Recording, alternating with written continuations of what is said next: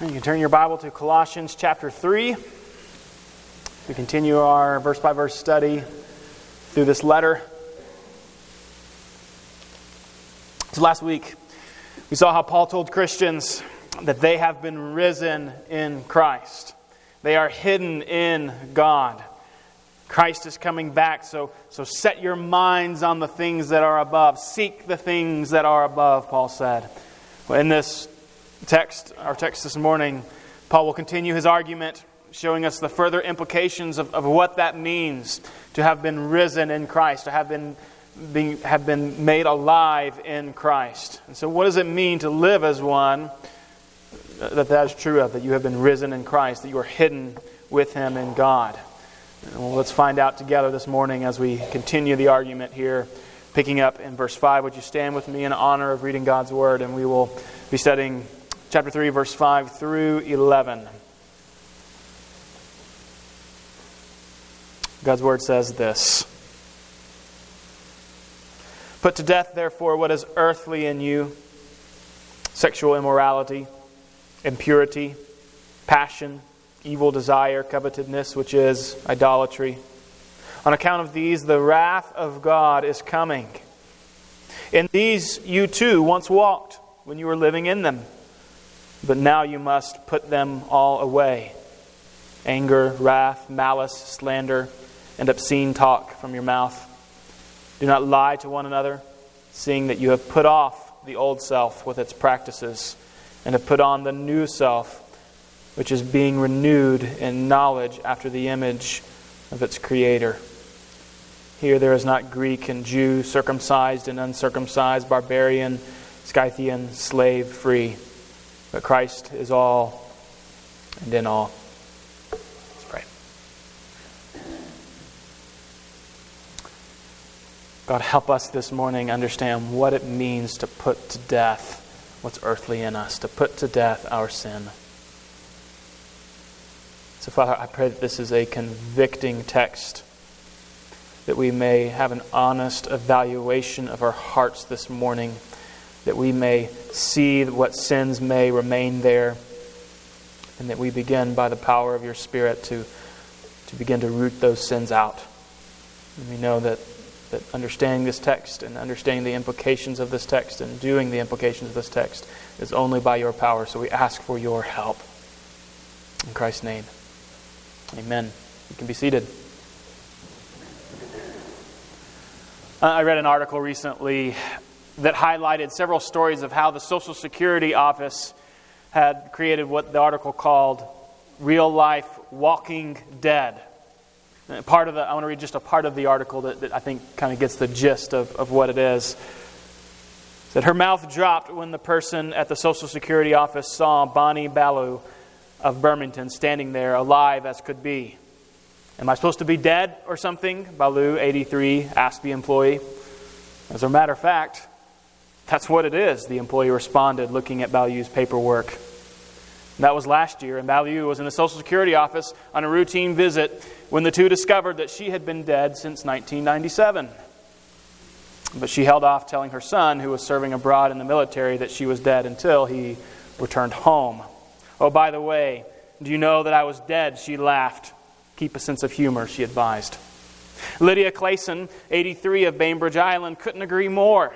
The government deemed her dead twice after her husband passed away in 1994. On one occasion, it removed deposits from her bank account. She packed her passport, driver's license, and birth certificate, made her way to the Social Security office, and there she and the surprise workers discovered that she had been declared dead instead of her husband. On another occasion, she tried to pick up a prescription only to discover that her insurance wasn't active. I asked them to find out why, and they said, "Well, it says that you are dead." Again, she had to gather her paperwork and drove to the security office, and she told them, "I'm not my ghost. It's really me." I mean, how bad is that? Being alive, but being told and having to almost live as if you are dead. You want to know what's worse? Being alive, and yet acting as though you are dead. In the heart of this text, Paul is telling the church to live as who you now are. Don't live like someone that you no longer are. Don't live as someone you're not. You are alive in Christ. Now live like it. The first of the two fundamental truths and the main point then of our text today that show us what it looks like, kind of boots to the ground of what to live like, how to live if you are one who is alive in Christ, is to put to death your sin. And you can see this right up front in that first imperative of our text. In Colossians 3, the first part of verse 5, it says, "Put to death, therefore, what is earthly in you." That's the heart of this text. To fight your sin. To don't live in it. Those who are alive in Christ don't remain in their sin. They put it to death, Paul says. Now, Paul's already addressed in this book, and we've talked about already in this series, legalism. We have talked about how we are saved by grace alone, through faith alone, in Christ alone. Salvation is not of works, but solely of God. But that doesn't mean that we live in sin. And so Paul is addressing some specific sins that this church in Colossae are struggling with, dealing with, and he's telling them to put them to death. And so when I say put to death your sin, it's not that Christians never sin. It's that you don't live in sin. It's not your habit. I like the way that John describes it and tells it. I think it's helpful as a kind of a preface of what we're studying today. John says it like this. He says, "No one born of God," and so he uses the same kind of language, being alive in Christ, this idea that we are born again. "No one born of God makes a practice of sinning, for God's seed abides in him, and he cannot keep sinning because he has been born of God. By this it is evident who are the children of God and who are the children of the devil. Whoever does not practice righteousness is not of God, nor is the one who does not love his brother." And so John is saying, if you are born of God, if you are alive in Christ, then you don't make it your practice to sin. You can't keep on sinning and keep on sinning because you have been born of God. And this is the evidence that you are a Christian, that you are putting to death and fighting your sin. You are repentant of your sin. It's evidence that you are a genuine Christian. Now, Paul's argument here, this is a two-part instruction. And this morning, we're only studying the first half of it. The second half that we will look at next week is sort of a put on. We put off sin, but we put on righteousness. One simply cannot put to death sin without replacing it with righteousness. So to put to death anger, for instance, is to put on forgiveness and self-control. To put to death discontentment is to put on contentment and gratefulness to God's provision. To put off envy is to put on rejoicing and other successes. And with every sin that we put off, that we cast off, there is a counterpart of righteousness that we are to put on. This is our sanctification as we work to grow in our faith. And so I say all that just to say that to know going forward, this morning we're only receiving half of the instruction. Next week we'll see the other half. It's a put off and a put on. And so by necessity of the text that we're studying, we're going to be talking and centered on this idea of sin. And so we're going to be talking a lot about sin this morning. The way that Paul approaches this is kind of like you can imagine a seesaw. He begins with a list of sins, probably sins that were very influential to that church in particular, that as he has heard a report. And then he sort of seesaws and gives a reason for why it is you ought to put those sins to death, why you ought to fight those sins. And then he sort of seesaws back and gives another list of sins, and then he kind of seesaws back and gives another reason why we ought to fight those sins and put those sins to death. Just for the sake of organization, I'm going to handle the two lists together and then the two reasons together. So we're going to be jumping back and forth just a little bit in the text. But the heart of the text, put your sin to death. Well, what sin do we put to death? Really all of our sin. That's the goal as a Christian. Whenever you see lists like the ones that we read in this text, they aren't meant to be exhaustive. But they are given to you as a way to make sure that you know that all sin is an affront to God. And perhaps you identify with one of these, two of these, several of these. to make sure that you know that sin is an affront to God and that we are to repent of it. So he gives two lists. The list can be categorized, though. And so I'm going to look through these two different lists, and then we'll talk about the reasons why we ought to put them to death. And so the first list I've categorized like this. They are sins of wrong love. Sins of wrong love. And that seems like an odd way to phrase it, right? I mean, as Christians, aren't we to be a people of love? Well, yes. But we are to love the things that God loves. And that means that we ought to hate the things that God hates. And so, yes, we are to love, but we are only to love that which is lovely according to God. If you cast your love upon something that is not lovely to God, then it is a wrong love. It is a sinful love. And that's what this first list that Paul gives us is categorized by. Verse 5. Put to death, therefore, what is earthly in you: sexual immorality, impurity, passion, evil desire, and covetousness, which is idolatry. So let's consider these for a moment, revolving around loving something that we ought not love. The first, sexual immorality. So every sexual act outside of the boundary of what Scripture prescribes is sexual immorality.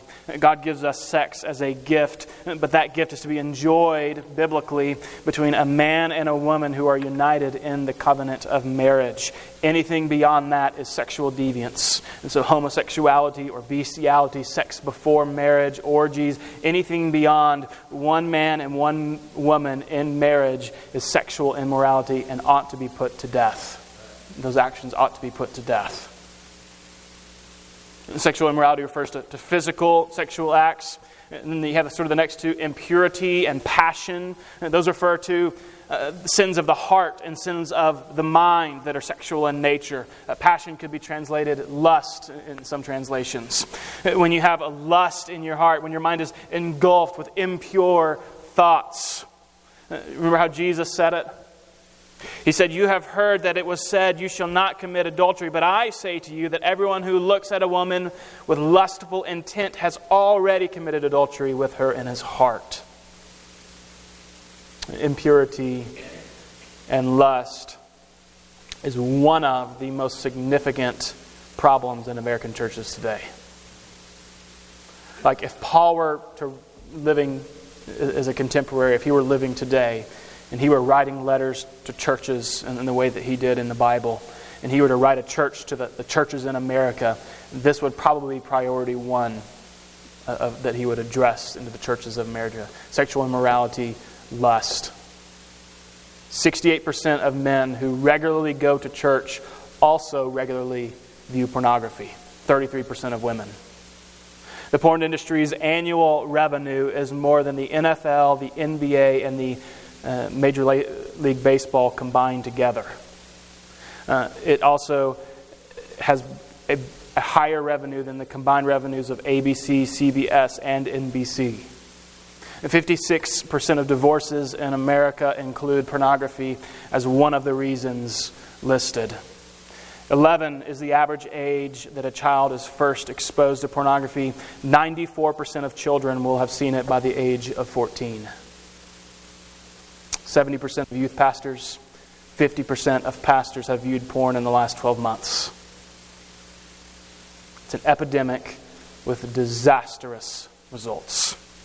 It ruins families, it damages minds, it leads you away from Christ, and it is a gateway to many, many other sins. Dear friends, take heed of the words of Jesus and to put it to death. If that means finding accountability, then finding accountability. If that means throwing away that new iPhone that you are enjoying, then throw it away. Buy your $20 flip phone that has no internet access on it. Friends, this is wartime. That's how the Bible describes our sanctification, the Christian walk. We are at war.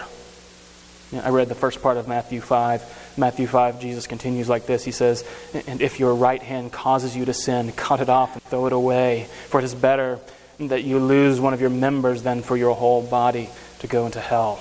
No phone or no computer is worth it if you were able to live in sexual purity. Put it to death, Paul says. It is a love of something that God hates. If that means you need counseling, come to me and I will help you. I will counsel you through if you have an addiction to sexual immorality. Next on the list is evil desire. That's a general term, but any desire against God's standard or law is an evil desire. Anytime you place your own interests first over God's desires, then that's an evil desire. Covetousness or greed, and then he kind of gives the caveat or explanation of what that is, which is idolatry. That doesn't really seem to fit in this list, but it actually is consistent. This is a wrong love. And so when we covet something, when we are greedy towards something that isn't ours, then we have a wrong love. It's a failure ultimately to trust God as the provider of all good things. And so Paul calls it idolatry. And so evaluation of your own heart. Do you have wrong loves? Are there things that you love that you ought not love? Do you love the things that God hates? The second list of sin that Paul gives us is kind of the opposite. They are the sins of wrong hate. And so there is a sense as a Christian that we are to hate things. And we are to hate the things that God hates. We hate our sin. And that's good, godly hatred. But when you hate for the sake of hate, when you hate others, it is a wrong hate. And that is a sinful hate. So we can see the list here. Pick up in verse 7. In these you too once walked when you were living in them, but now you must put them all away. Anger, wrath, malice, slander, and obscene talk from your mouth. Do not lie to one another, seeing that you have put off the old self with its practices. And these are all sins of hatred. And you'll notice that many of them involve our tongue. There seems to be this connection in Scripture between hatred and how it is often expressed. And hatred is often expressed through our words in different forms. And James says that the tongue is a fire, a world of unrighteousness. The tongue is set among our members, staining the whole body, setting on fire the whole counsel of life, and set on fire by hell. He goes on to say that our tongue is a restless evil. There is great potential for evil in our tongue. You know the old kid saying, sticks and stones may break my bones, but words will never hurt me. It's a myth. Words hurt. Words are powerful. They are dangerous. And so when your words are tied with these sins of hatred, you end up with malice and slander and obscene talk and lies. And apparently within the context of this church of Colossae, there has been hatred rising up around racial divide. And we see that in verse 11. He says, here there is not Greek or Jew, circumcised or uncircumcised, barbarian or Scythian, slave free, but Christ is all and in all. He's calling them there to unity, to not be angry towards each other, not to display your anger, not to hate one another, but we are all one in Christ, Paul says. And Christians are not to be characterized by these things. Anger, this is inner anger. It's like a sap in a tree on a hot day that swells the trunk and the branches until, have you seen a branch like that where it almost just seems like it's about to burst open? That's what anger is. It's that inner turmoil that can eat you alive. Paul says, put it to death. Wrath, that's when your anger boils over. The person who has that quick temper, Paul says, put it to death. Malice, it's a vicious mind. An attitude that plans evil, that rejoices in evil. You can think of if you remember the story in Esther chapter 5, you have this picture of a gleeful Haman who was building the gallows to kill Mordecai, and he was just happy about it. That's malice. Slander, hurtful speech that defames another's character, obscene talk that's foul or abusive speech, curse words that draw minds to impure things, taking the Lord's name in vain. That Paul says in Ephesians 4, let no corrupting talk come out of your mouth, but only such as is good for building up, as fits the occasion, that it may give grace to those who hear. And of course, lying Paul mentions here great sin against God. The root of all of them is hate. And Paul says to put them to death. Don't let those things reign in your life. So, friends, be full of love and be full of hate. But love the things that God loves and hate the things that God hates. Don't be an alive person and living as though you are dead in your sin. Put to death your sin. Well, why do we do that? Why ought we put to death our sin? Paul gives us two reasons in this text. First reason he gives us is God's judgment. We put to death our sin because of God's judgment. Look back to verse 5. Put to death, therefore, what is earthly in you, sexual immorality, impurity, passion, evil, desire, and covetousness, which is idolatry. On account of these, the wrath of God is coming. I don't think the intent of Paul here is sort of to scare them into it. I think the intent here is to demonstrate the seriousness of sin and God's hatred of sin. And Paul is telling the Colossian church, on account of these things, the wrath of God is coming. God is holy, and He is coming to judge sinners. Put to death these wicked things, the sin that's in your life. Now, in this church of Colossae, there might be those who are false Christians who need to understand their status before God. Maybe that's you. Maybe this morning you're not really born again. You have never genuinely trusted in Jesus. The Bible says that the wrath of God abides upon you. Your future will be judgment. And perhaps there may be genuine Christians at the church of Colossae, perhaps here too, that need a wake-up call, not to fear God's condemnation, but to understand your sin and its seriousness. Listen, Christian, you are free from the condemnation of God. If you are genuinely in Christ, you are free from the condemnation of God. That doesn't mean that God won't chasten you. And that's God's love for you. That's what the author of Hebrews says. It says, for the Lord disciplines the ones He loves. He chastises every son whom He receives. The picture we get is that God reacts to sin. It's serious to Him. For the unbeliever, it is His eternal wrath. For the believer, it's His loving chastening. But either way, everyone who pursues sin will suffer the consequences. Reason number 2, we put sin to death. And I think really the heart of this text, as it leads into the next section we'll study next week, you have a new self. You have a new self. Verse 9. Do not lie to one another, seeing that you have put off the old self with its practices, and have put on the new self, which is being renewed in knowledge after the image of its Creator. You have a new self, Paul says. The imagery here that Paul's eliciting is almost like that of shedding off dirty clothes. You can picture yourself as wearing filthy clothes, and you shed it off, and you shed it off, and you shed it off, and you begin to feel like this new person. The old is shed off, and on with the new, being renewed in knowledge, Paul says. And so there's this constant renewal that's taking place in the life of a Christian as he keeps increasing in true knowledge of God. As we study His Word and know His Word, the more that we know God, the more that we know God, the deeper we understand our sin, the better we're able to cast off that sin.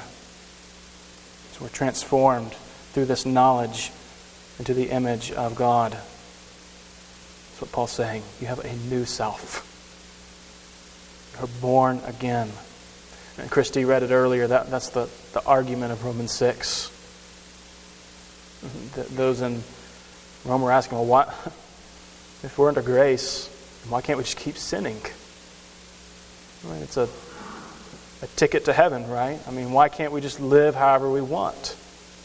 And Paul's response was, well, what shall we say then? Are we to continue in sin that grace may abound? He says, by no means. How can he who died to sin still live in it?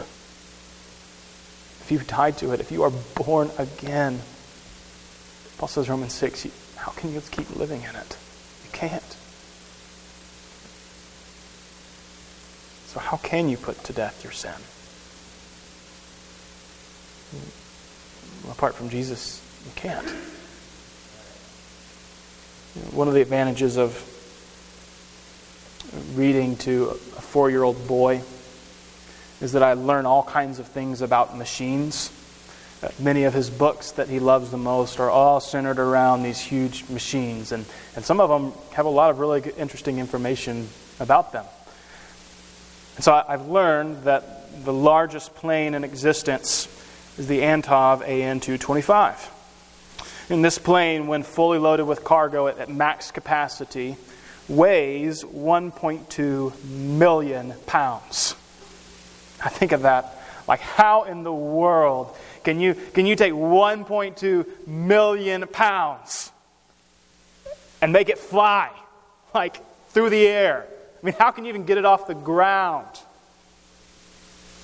And the answer is that the wings are configured in just the right way so that when air rushes over them, it lifts the plane into the air. Now you can, if you didn't have those wings, but you had the same power of those engines, you're not going anywhere. You're going to go in a straight line. You're not going in the air. It required them to place those wings in exactly the right way and design exactly the right way for it to have thrust to lift it up into the air. Friends, when you were born again, it's like God gave you wings. He reconfigured you. He recreated you. He made what was once impossible for you to do possible. By His power, you really can put to death your sin. It actually is possible. What was impossible for you in your old life when you were dead to your sin is possible for you because of Jesus. You are set free from your sin. I mean, look at verse 7. It said, in these you too once walked when you were living in them. So they were living in these sins. He says, but now you must put them away. There's full confidence that they have the ability to put away these sins. You must, Paul says. You have to. You're alive in Christ. You can't keep living in them. I like the famous quote, perhaps the most famous quote by John Owen. He said it like this. He said, do you mortify? Do you make it your daily work? Be always at its will you live. Cease not a day from this work. Be killing sin, or it will be killing you. Do you mortify? Do you make it your daily work, not as a means to earn the grace of God, not as a means to gain His favor, but because you are alive in Him, because He has rescued you from your sin, because He has freed you from your sin? Do you make it your daily work to put your sin to death? Jesus made it possible. Don't live as a dead person. Don't live one who is alive in Christ and go back to live as if you were dead. For some of you, you have never recognized the seriousness of your sin. And so you have never seen your need of a Savior. Do you see it now? Christ died on the cross that anyone who calls upon His name can be saved. Is that true for you? Have you called upon the name of Jesus?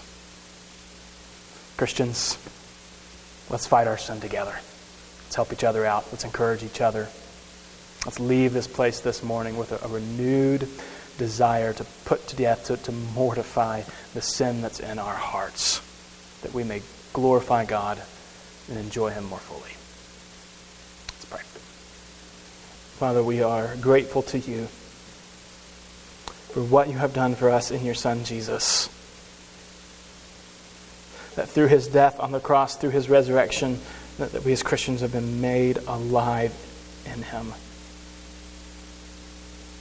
So God, help us to live that truth. Help us to live as the people that You have created us to be, holy before You. And Father, forgive us when we fail, because we do. We need constant forgiveness. Father, help us be repentant when we fail. And help us endure to the end. We need Your grace. We need Your love. God, help us help each other to be an encouragement to each other as we endeavor in this lifelong process of putting sin to death. And we worship you now. In Christ's name, amen.